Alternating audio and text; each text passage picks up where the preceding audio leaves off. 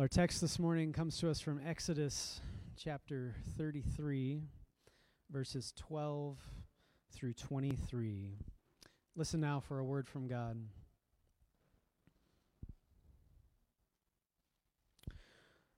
Moses said to the Lord, "See, you've said to me, 'Bring up this people,' but you haven't let me know whom you will send with me. Yet you've said, 'I know you by name,' and you've also found favor in my sight. Now if I found favor in your sight, O God, show me your ways, so that I may know you and find favor in your sight. Consider too that this nation is your people." God said, "My presence will go with you, and I'll give you rest." And Moses said to God, "If your presence will not go, don't carry us up from here. For how shall it be known that I have found favor in your sight, I and your people, unless you go with us? In this way we shall be distinct, I and your people, from every people on the face of the earth." The Lord said to Moses, "I'll do the very thing that you've asked, for you found favor in my sight, and I know you by name." And Moses said, "Show me your glory, I pray." And God said, "I'll make all my goodness pass before you, and will proclaim before you the name, the Lord, and I will be gracious to whom I will be gracious, and I will show mercy on whom I will show mercy. But," God said, "you cannot see my face, for no one shall see me and live." And then God continued, "See, there's a place by me where you shall stand on the rock, and while my glory passes by, I will put you in a cleft of the rock, and I will cover you with my hand until I have passed by. Then I will take away my hand, and you shall see my back, but my face shall not be seen." This is God's word to us. Thanks be to God. Let's pray. Good and loving God, thank you for today. Thank you for our boiler system, which continues to tick and clink during the reading of your word. God, thank you for heat. Thank you for this time. God, I pray that whatever word we would hear this morning would come from you and not from me. In Jesus' name, amen. Yeah, so if you hear that knocking and you hear that clinking, just know everything's okay. I think, Derek, everything's okay. I'm getting a thumbs up that everything is okay. It's just the heat coming on and these old pipes knocking, so do not be alarmed. I used to wet the bed, and it was really hard. I'm not going to ask you to raise your hand if you did wet the bed. Okay, so don't panic. I used to wet the bed, and it kind of created this dynamic in my life where you kind of try to find workarounds for it. Because I went to doctors, I tried to take medicine, and finally a doctor just said, "Hey, this is just something that happens. Sometimes you just wet the bed." And but I tried to create these workarounds. So if I was going to spend the night at someone's house, I would not drink water the whole day. I would just dehydrate myself. Or sometimes I would just stay up all night so that I didn't have an accident. And once I realized that wasn't very sustainable, I tried praying. And the prayers started with, sort of very simple, "God, please don't let me wet the bed tonight. Please." And, sometimes that would work, sometimes that wouldn't work. And as I got older, I started to, I got a little bit more creative, a little more clever, and I would say things like, "All right, God, going to spend a night at my friend's house. If you would keep me dry all night, don't let me have an accident. God, I'm going to go to church on Sunday morning, and I'm not going to give my mother any grief about it at all. And in fact, I'm going to suggest to my mom that we go to Sunday school. God, just keep me dry." And, sometimes that would work, and sometimes that wouldn't. When I started going to church camp, it got really bad because that's a whole week. It's a lot of nights. And so I would say to God things like, "God, if you can keep me dry every single night of this church camp week, I'm going to know that you're real. I'm going to know that you're with me. And God, if you want me to be a pastor later in Detroit, I'm going to do that. God, if you want to be a missionary, I'll go do that. God, I will do whatever. Just keep me dry. I don't kind of bargain with God like this. And I would say these things, and I would do anything, and sometimes that would work, and sometimes it wouldn't.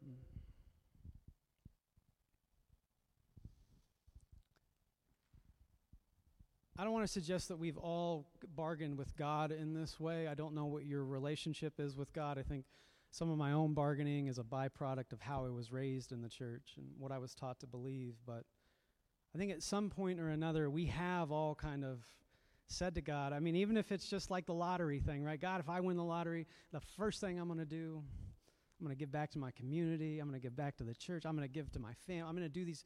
We think in these ways. And whether we're bargaining with ourselves or we're bargaining with God, we're often wishing and hoping for something. And we're hoping so much, we're actually willing to give something of ourselves for it. Whether we're just trying to have a dry night in our bed so that we're not embarrassed and ashamed and picked on, It was hard having red hair, glasses, and I had braces. And on top of that, wetting the bed, it was like I almost couldn't do it. I'm willing to do anything to not undergo that kind of shame. And whether you're running from that or you're chasing something else, I think all of us at one point or another have asked God for something that we want, something we deeply desire. Sometimes that works. Sometimes it doesn't. And by work, I mean sometimes we get what we want. Sometimes we don't.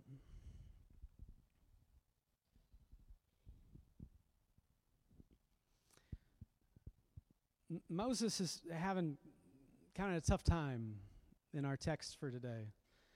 He, if you remember from last week, I don't know if y'all watched it online or not, but Pastor Sarah preached on the time the Israelites created the golden calf. So the story goes, Moses had gone up to Mount Sinai, and he's going to speak with God. And we're told in Scripture that, God and Moses used to speak like one human used to speak to another human. They're buds. They're just talking. And Moses goes up on top of the mountain, and while he's on top of the mountain, he and God, they're working things out. They're actually working on, the Ten Commandments, and Moses is going to receive these, and he's supposed to carrying them down and give them to the people. But while he's up there, you remember from Pastor Sarah's sermon, the people grow impatient. They get a little nervous. They get a little anxious. They've got this kind of eternal insecurity, I want to call it, that I think all of us have. And they want an assurance of their fate. They want an assurance of what's going to happen next, God. They want an assurance of, I don't know what's next, but I need to know I'm safe. I need to know that there's somewhere to go. I need to know that there's a kind of home.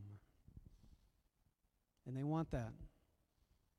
And now that Moses has been gone for so long, and they don't know if he's coming back, maybe he just abandoned them. Maybe God abandoned them as well. If Moses is gone, I guess God must be gone too. In that panic, in that need for a kind of assurance, they cast this golden calf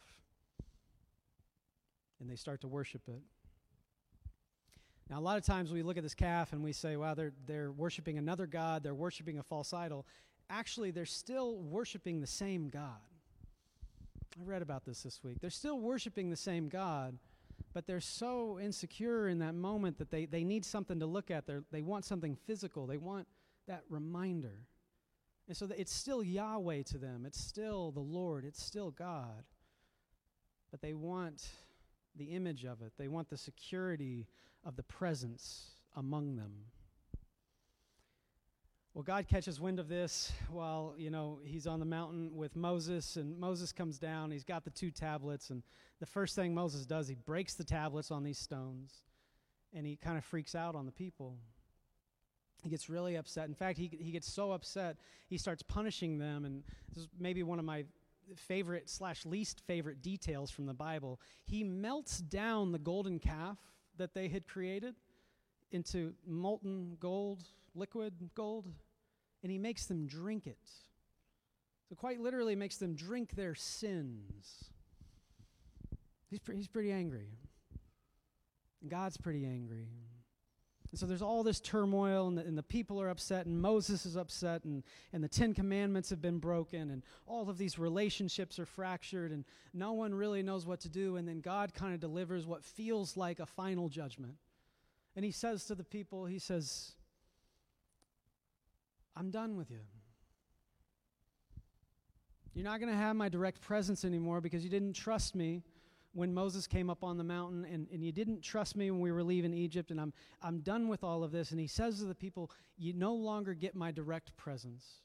I can be your God, you can pray to me, you can have your rituals to me, but I'm no longer leading you by day in a pillar of fire, and I'm no longer leading you by night in this giant cloud of smoke.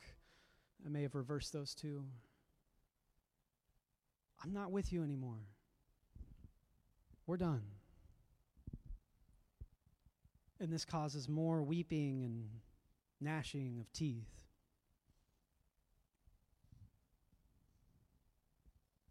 Moses, I think, is pretty upset as well.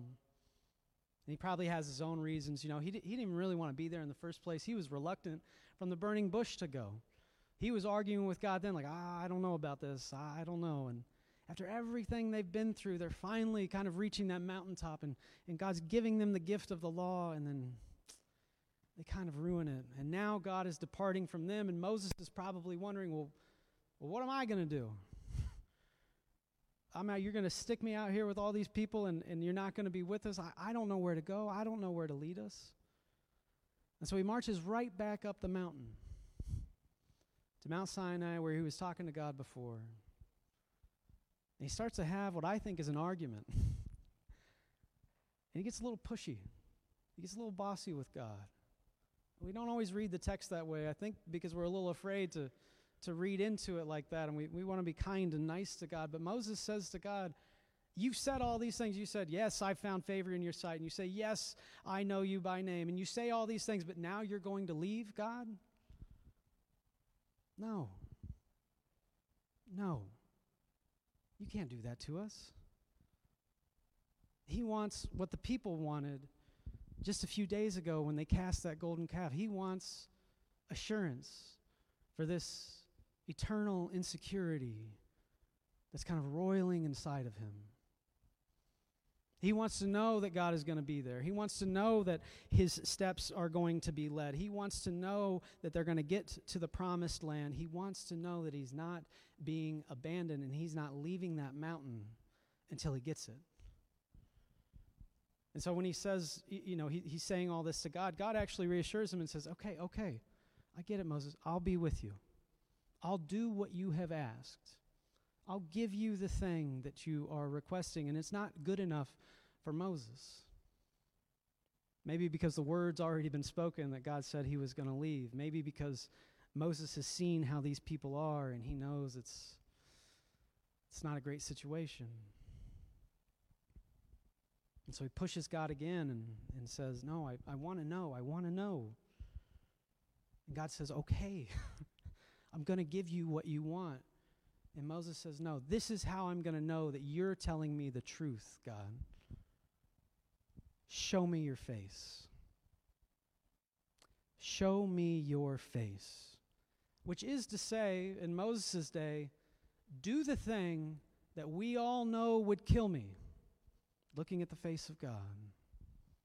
Do the thing that we all know would kill me, but don't let it kill me, God. And if you do that, I'll believe you. And I'll go down this mountain, and I'll lead your people, and it'll all be well. He says to God, take my life, but don't take my life. Perform a miracle for me, God, and then I'll be faithful.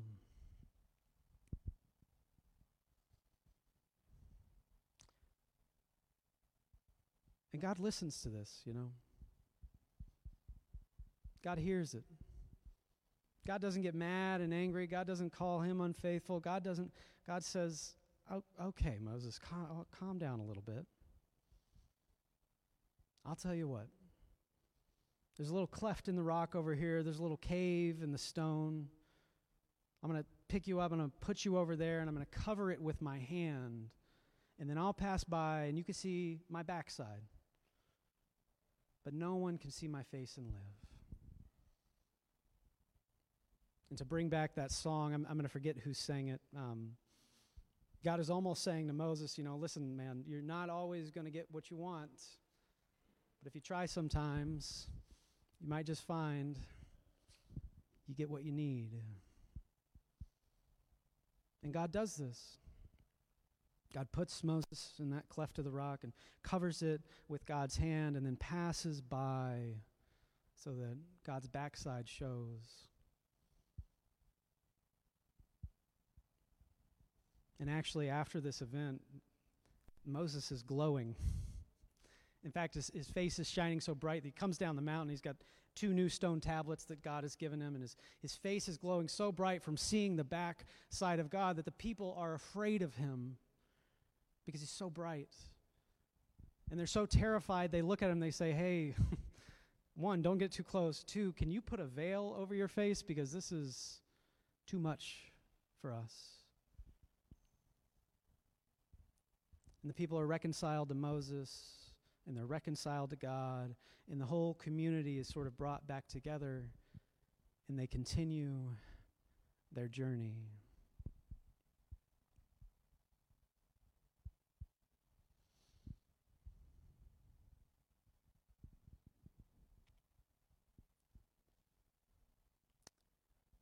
I eventually grew out of wetting the bed. Or maybe you'd say God finally answered my prayers. However you want to frame it, it stopped. But along with that, I kind of grew out of my dialogue with God in a way. My prayers started to change. I stopped praying for the thing that I absolutely wanted, the thing that I knew I needed, the thing that I wanted with all of my heart and my soul, and I started praying for other things that I thought I needed to pray for. God, help me get good grades.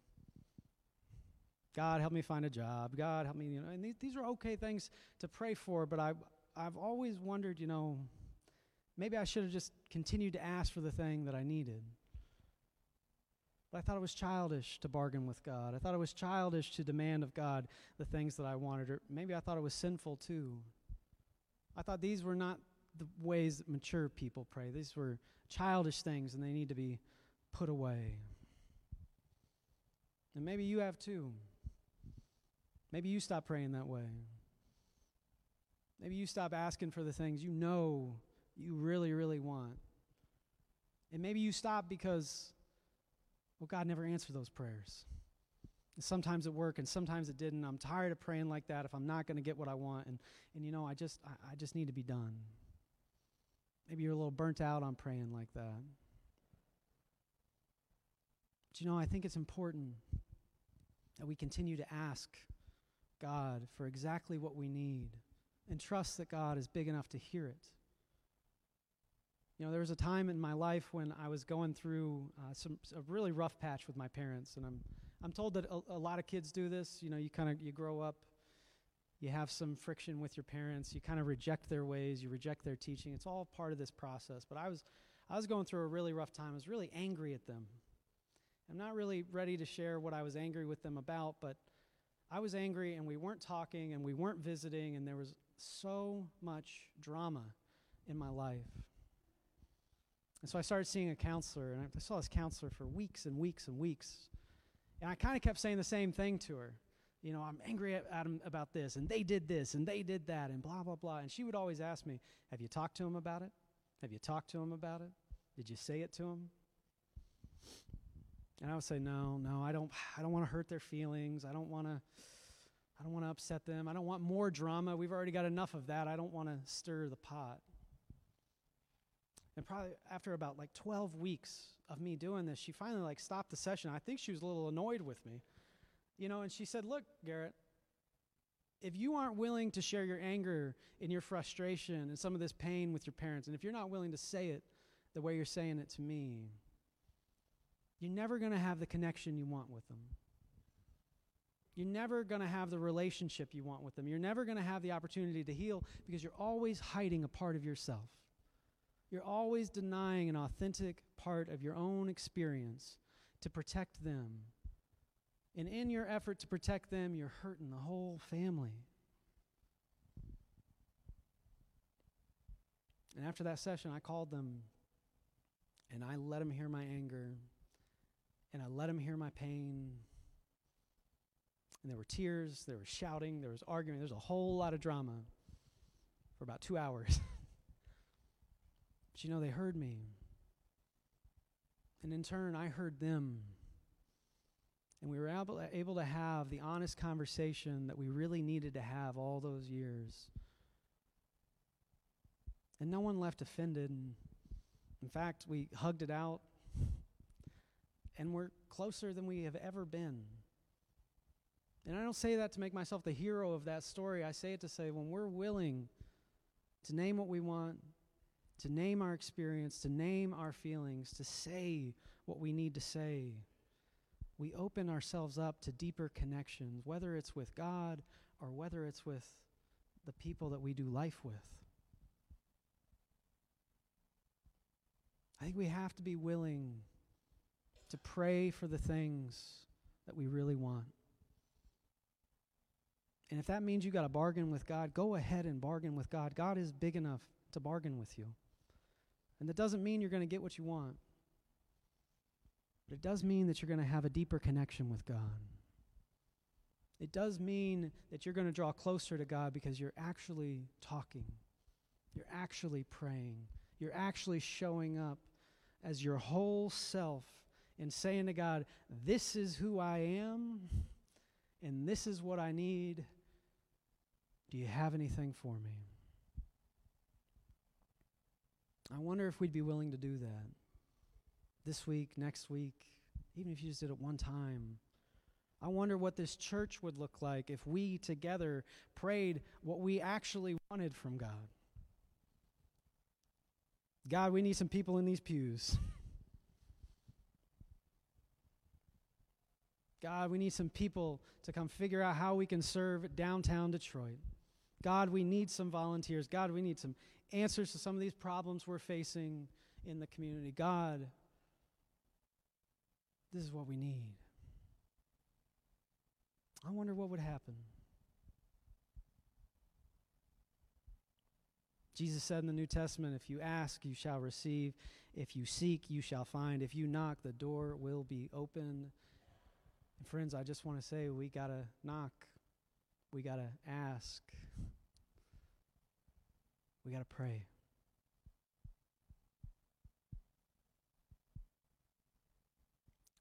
I wonder what your life would look like if you began that this week.